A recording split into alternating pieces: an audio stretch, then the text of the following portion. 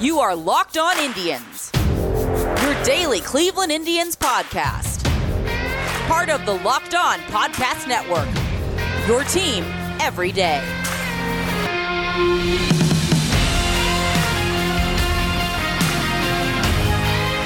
Hello, everyone, and welcome to Locked On Indians. I'm your host, Jeff Ellis, formerly of 24/7 Sports, formerly of Scout.com.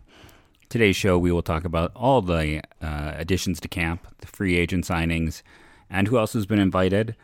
I thought for sure the Indians' 40-man was full, but I did not see a corresponding move with the addition of Eddie Rosario, so I guess I was wrong. We'll have to, see what occurs with the rest of these guys. I'm pretty sure one of the additions is guaranteed a roster spot, so they're going to have to make a move sooner than later in that way. And then if we have time, I do have the best and worst third-round picks in Indians history. So without any more talk, let's dive into what the Indians have done. They added some minor league free agents, mostly arms. So let's not bury the lead. Bryan Shaw, second all-time in Indians history in appearances. He has been awful since he left Cleveland. I'm fine with him on a minor league contract. You look at those final years in Cleveland, the home run rate started to tick up over 1. The walk rate started to rise. The strikeout rate was actually okay. And at the end of the day, he was a solid, durable, throw him out there type of guy. The fact that he 3 times led the major leagues in appearances and still kept a FIP around 4 or under 4. He was excellent. He was an awesome addition. And I think sometimes people forget, it's like we always talk about trading, the 1-year Shin-Soo Choo and Jason Donald to get, for the Indians so they could in turn get Trevor Bauer. But that was also got Bryan Shaw and Matt Albers in that deal. Albers was 1 year. He was great for that 1 year, and Shaw was fantastic. He brought so much value.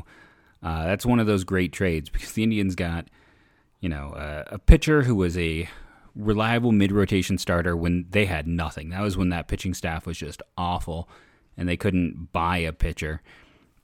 And then everything else happened, and now they're the complete opposite.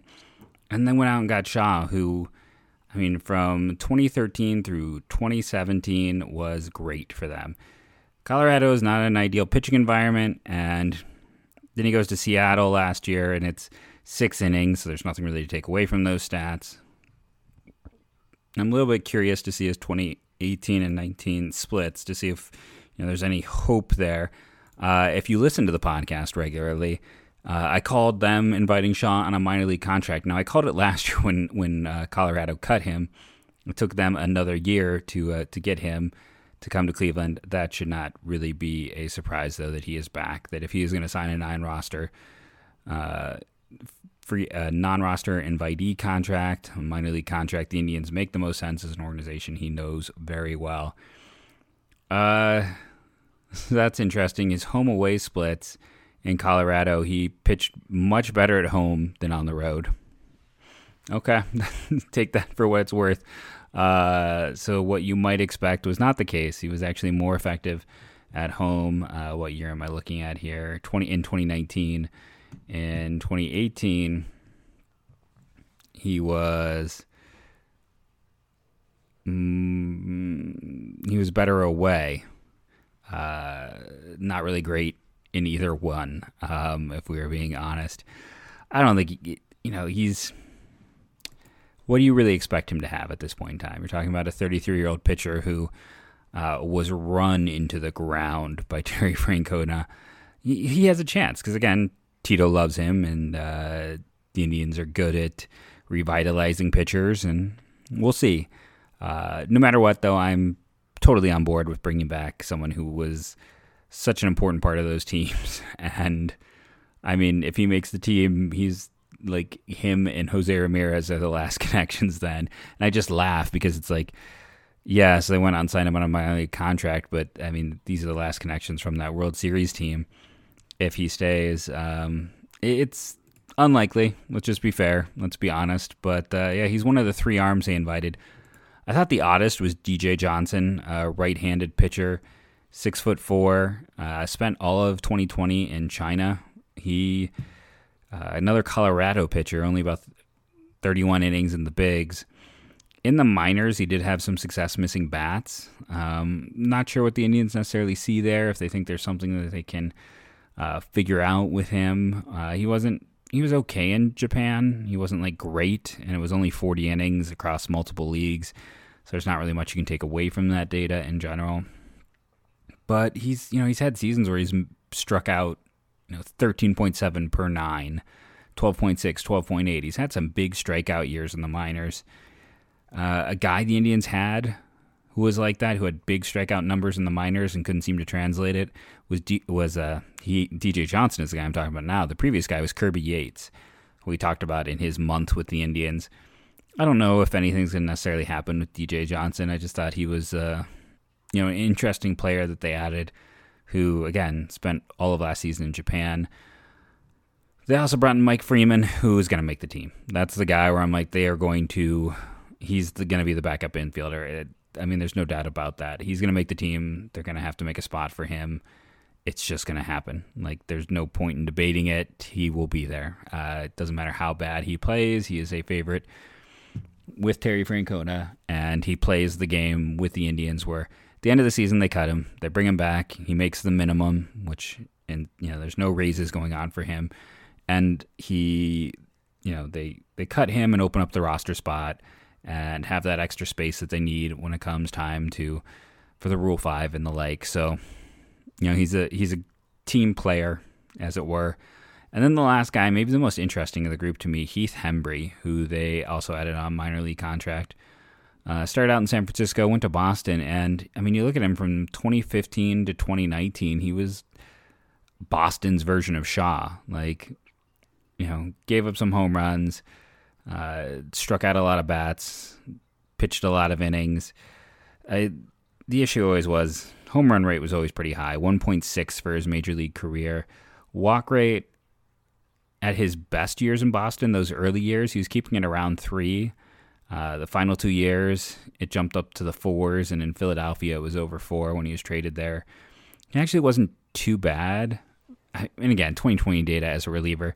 He had 9 innings at Boston. There's not a whole lot to glean from 9 innings, and 9 innings in Philly. Not a whole lot to glean from that either. You go back to his 2019 data, and the FIP was up to 4.78. The overall numbers, he was not being used as much because he was not as effective, and that was his age 30 year. He started to show some signs of a typical aging curve. We'll see. Again, what's it really it wasn't interesting, the minor league contract he got, because if he makes the team, he makes like $1.25 million. So it's one of those minor league contracts that actually has some big money tied to it if he sticks with the team. So that does show a degree of interest, and that's what they're gonna probably be doing, is contracts like this. They'll look to add. They still haven't added. I don't believe Hembree's a lefty, right? He's another righty. Yeah, he's a righty.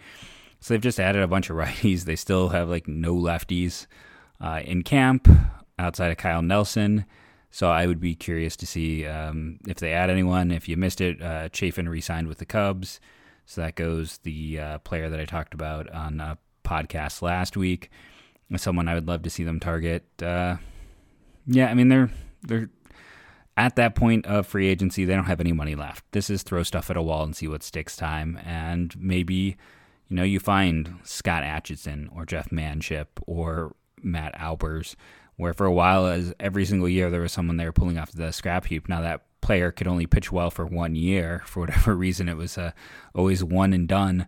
But, at least Hembree has that history of success. On the second half of the show, we're going to talk about the prospects that were announced as non-roster invitees, and then we will talk about the greatest and worst third-round picks in team history. And we have sponsors, and I'm going to literally just read the ad copy on these. So if you're like, what's up with that? I'm reading my literal ad copy. Are you ready for some football? College football heads into bowl season. There's some big matchups this weekend. The NFL regular season is finishing up with the playoff picture becoming clearer. There's only one place that has you covered and one place we trust, betonline.ag. Sign up today for your free account at betonline.ag and use the promo code LOCKEDON for your 50% welcome bonus. they'll put a line on anything. You want to make sure you're going to BetOnline and checking things out. They put a line out this week on players testing for COVID that if you were quick enough to jump on, there were already the over had already been reached. So you never know what people are going to request, what's going to pop up, and you might see a line like that where it's free money. Just go take advantage of it. And again, you never know what you're going to find on betonline.ag. I guess I'm just not going all ad copy here. But don't sit on the sidelines anymore. Get in on the action. Don't forget to use the promo code LOCKEDON to receive a 50% welcome bonus with your first deposit. BetOnline, your online sportsbook experts. Visit our exclusive partner at betonline_AG to take advantage of the best bonuses in the business. Sign up for a free account and use the promo code LOCKEDON for your sign-up bonus. #BetOnline.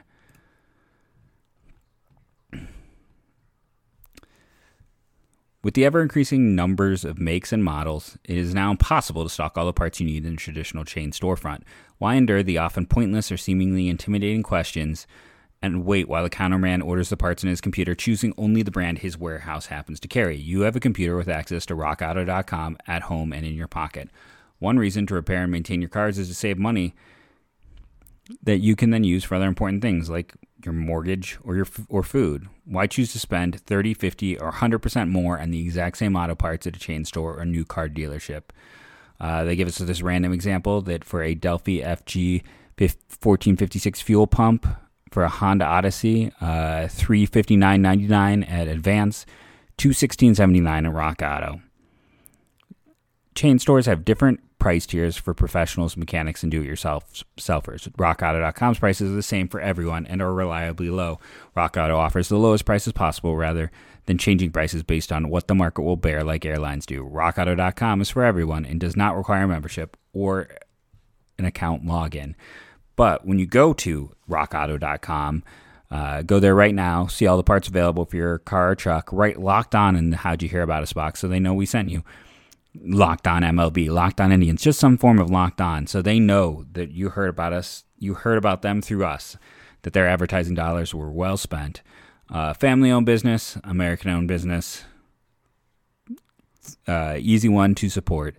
rockauto.com, write Locked On in the How Did You Hear About Us box. Locked On Today is our newest podcast. It's going to be one of our specialty shows. Get more sports you need in less time with Locked On Today. Peter Bukowski hosts Locked On Today, a daily podcast breaking down the biggest stories with analysis from local experts.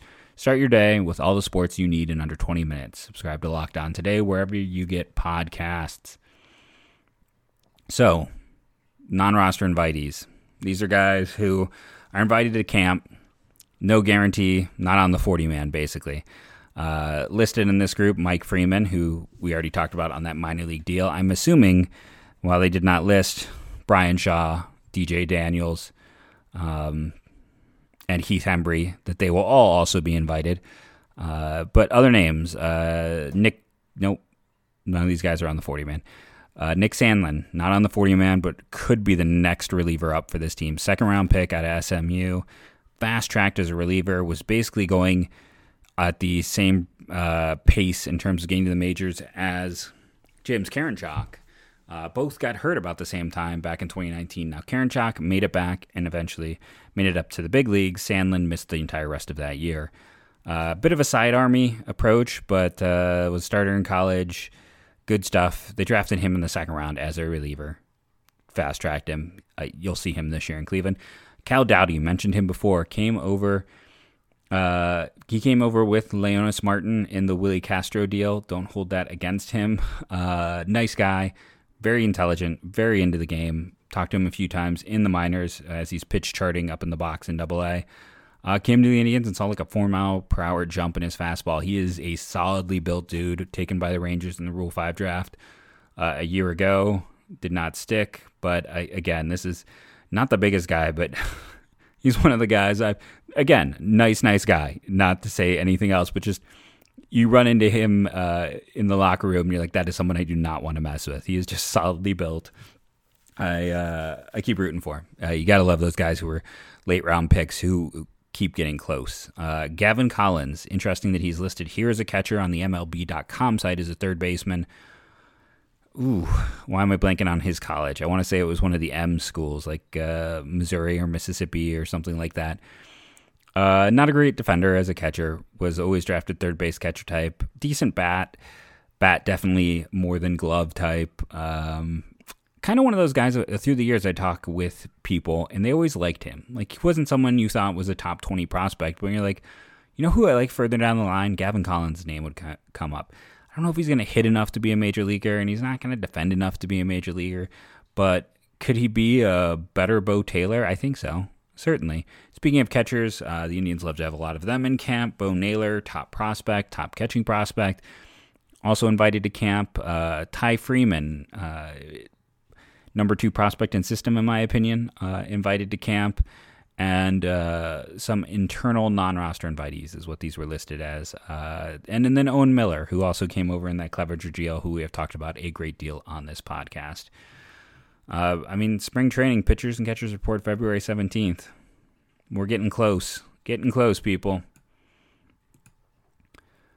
Okay. Round 3. This past year, the Indians spent a lot of money in the third round. Petey Halpin at $1.525 million is the highest paid third round pick in the Baseball Reference system. Likely is the highest paid third round pick they have. Before that, it was Tony Wolters, who did go on to make it to the big leagues. In terms of pay, the 5 highest paid guys, they're all going to be recent. Wolters in 2010 is the biggest gap between him and this other group, but Halpin, Wolters, and again, just a quick note before I continue, that 2010, 2011, it's like the shame of it because the Indians started to go spend a ton of money in the draft, and right as they started to be a team that was going to spend more than pretty much, they were up there spending with teams like the Yankees, they institute the slot system we have now, which is an interesting system. It certainly makes it very interesting, like to try to figure things out and original, but man, right as the Indians were starting to spend, they got cut off at the knees. Bobby Bradley, 2014, was third highest at a little over $900,000. Joe Naranjo from the 2019 class, another first baseman, just shy of $800,000. And fifth in terms of spending, Aaron Savali, a little over $600,000. If you want to complete the top 10, should we do there? Mark Matthias out of Caltech, a little more than $500,000. Dice Kime out of Vandy at a little more than $500,000. Richie Palacios out of Townsend, I believe. I know I could probably look over and see it. Yeah, Townsend. Acting like I don't have a list in front of me. A little under $500,000. Jason Cooper in 2002, so I don't know where he was a Stanford kid. A little less than $500,000. Scott Lewis from Ohio State. Remember him and his time with the Indians, the 5 games. $460,000. Jonathan Rodriguez, $450,000. And then I'm continuing tied with him there at $450,000 is Sean Swedlow, who was a catcher out of San Dimas High School, which just makes me think about Bill and Ted, if I'm being completely honest. And the reason I want to talk about Swedlow is he is a contender for worst third-round pick in Indians history. I don't know why I tried to do a voice there. I went through a lot of names. I went through all of the names, if I'm being honest. I immediately eliminated anyone who actually made it to the big leagues and anyone who did not sign. That's just the way of it. It is interesting that if you go back, there were times where you could get compensation picks depending on how many. Basically, the way the compensation system worked was a team that signed multiple free agents. I always bring up the example of the New York Yankees. So they signed CC Sabathia and Mark Teixeira. Teixeira was the higher rated player, so I believe he was with the Braves or the Rangers when he left. I think the Rangers got a haul from him when they traded him to the Braves. So he's with the Braves, goes into free agency. The Yankees signed him to that contract. Now he was the higher rated one, so the Yankees' first round pick went to the Braves. Now they also signed CC Sabathia, and since their first round pick was already gone, that meant Milwaukee only got a second round pick for CC Sabathia, and were quite annoyed at the time, understandably. But if you signed more guys, you could lose even more picks. So the Indians' picks go as follows. They got Gregory Pope as a comp pick for Rick Wise, Jason Cooper, previously mentioned, as a comp pick for Juan Gonzalez, and Jensen Lewis as a comp pick for Omar Vizquel.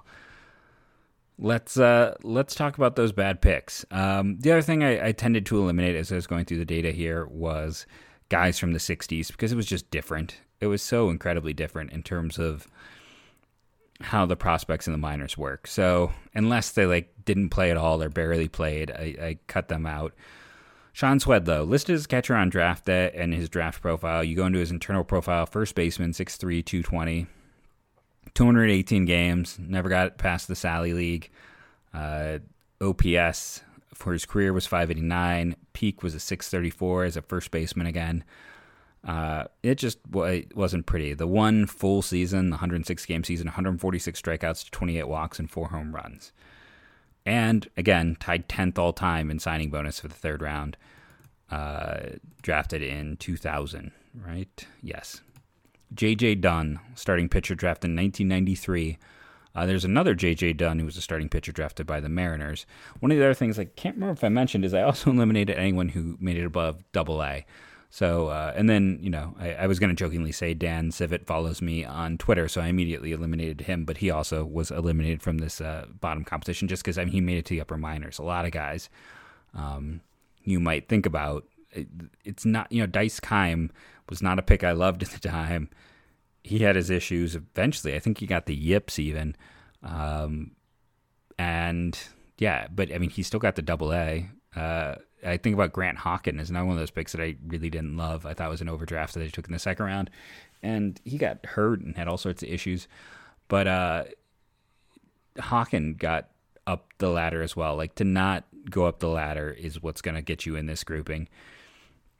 Done 19 games. That's it. And it is interesting that kind of like Swedlow, their second year they got a full season, and then the next year they got a partial season, and that was it. The one full season, a 4.36 ERA, that's not the worst, but 5.2 strikeouts per 9, 4.1 walk per 9, had an almost equal strikeout to walk ratios. Home run rate was high, not great.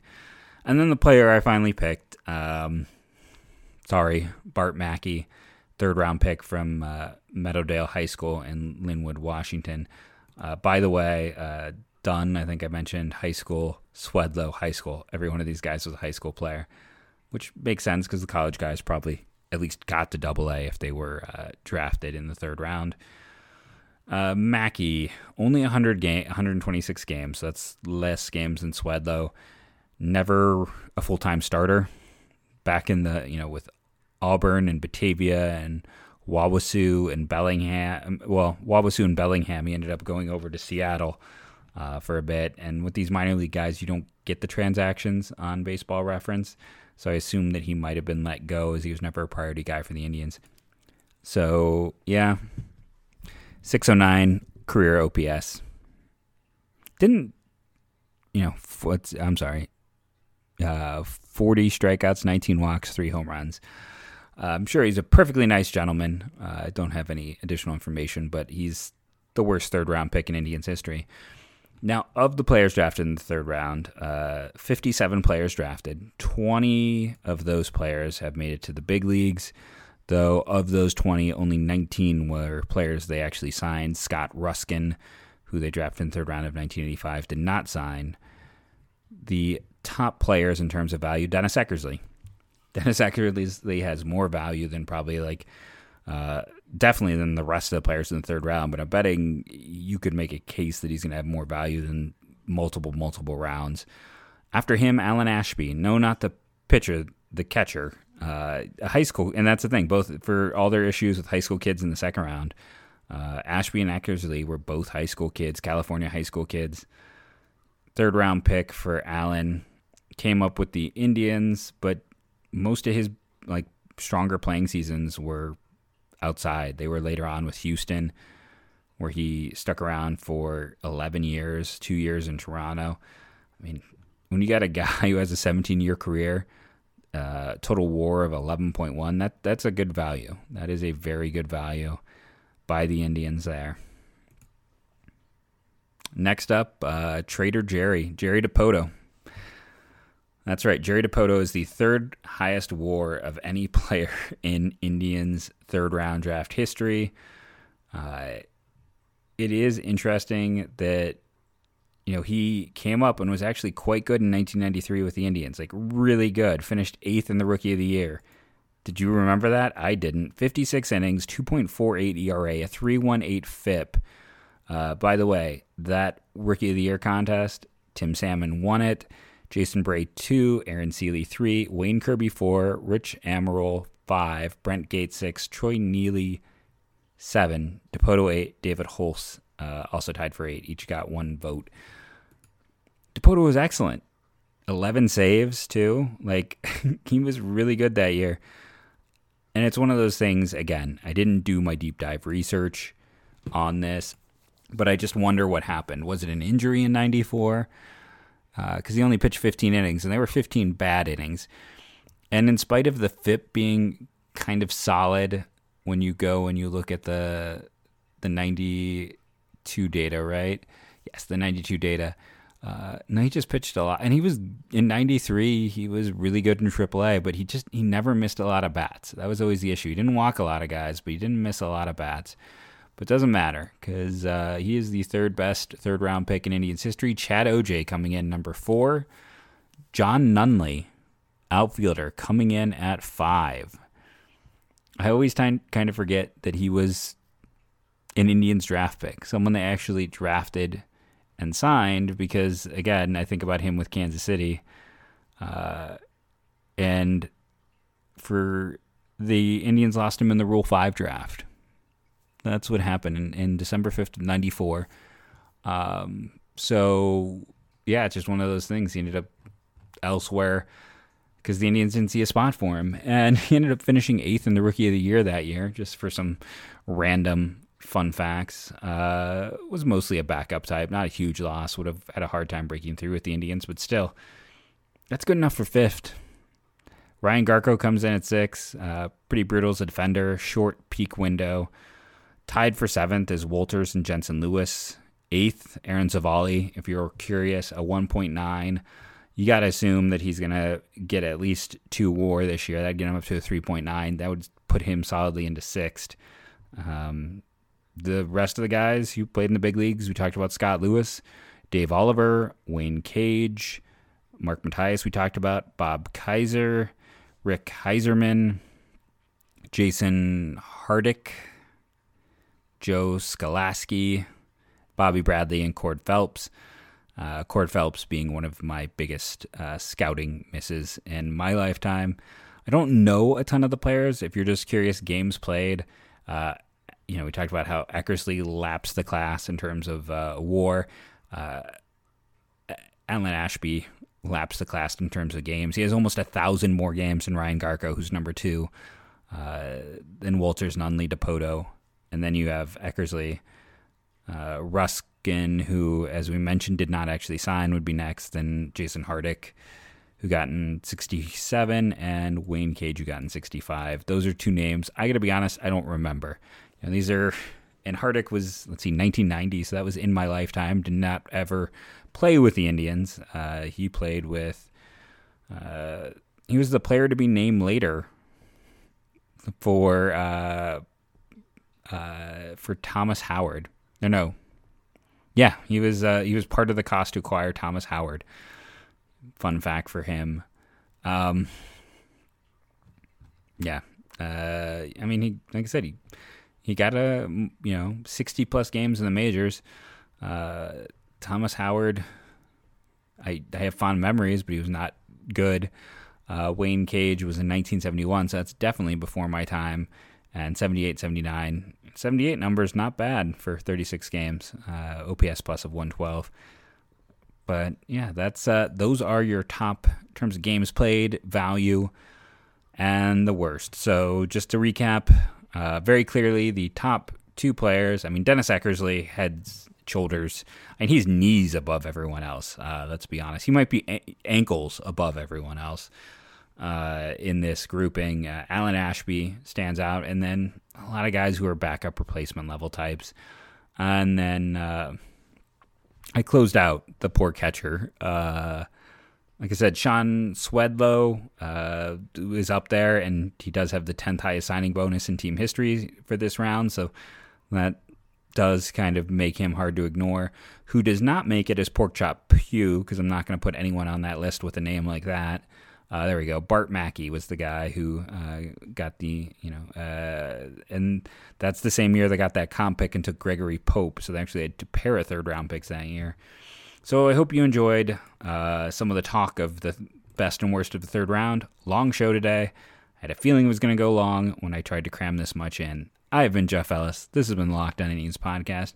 Remember to rate and review, download daily. That helps the show a bunch. Let's try to get into the top 10. I need all of you guys downloading. Thank you all.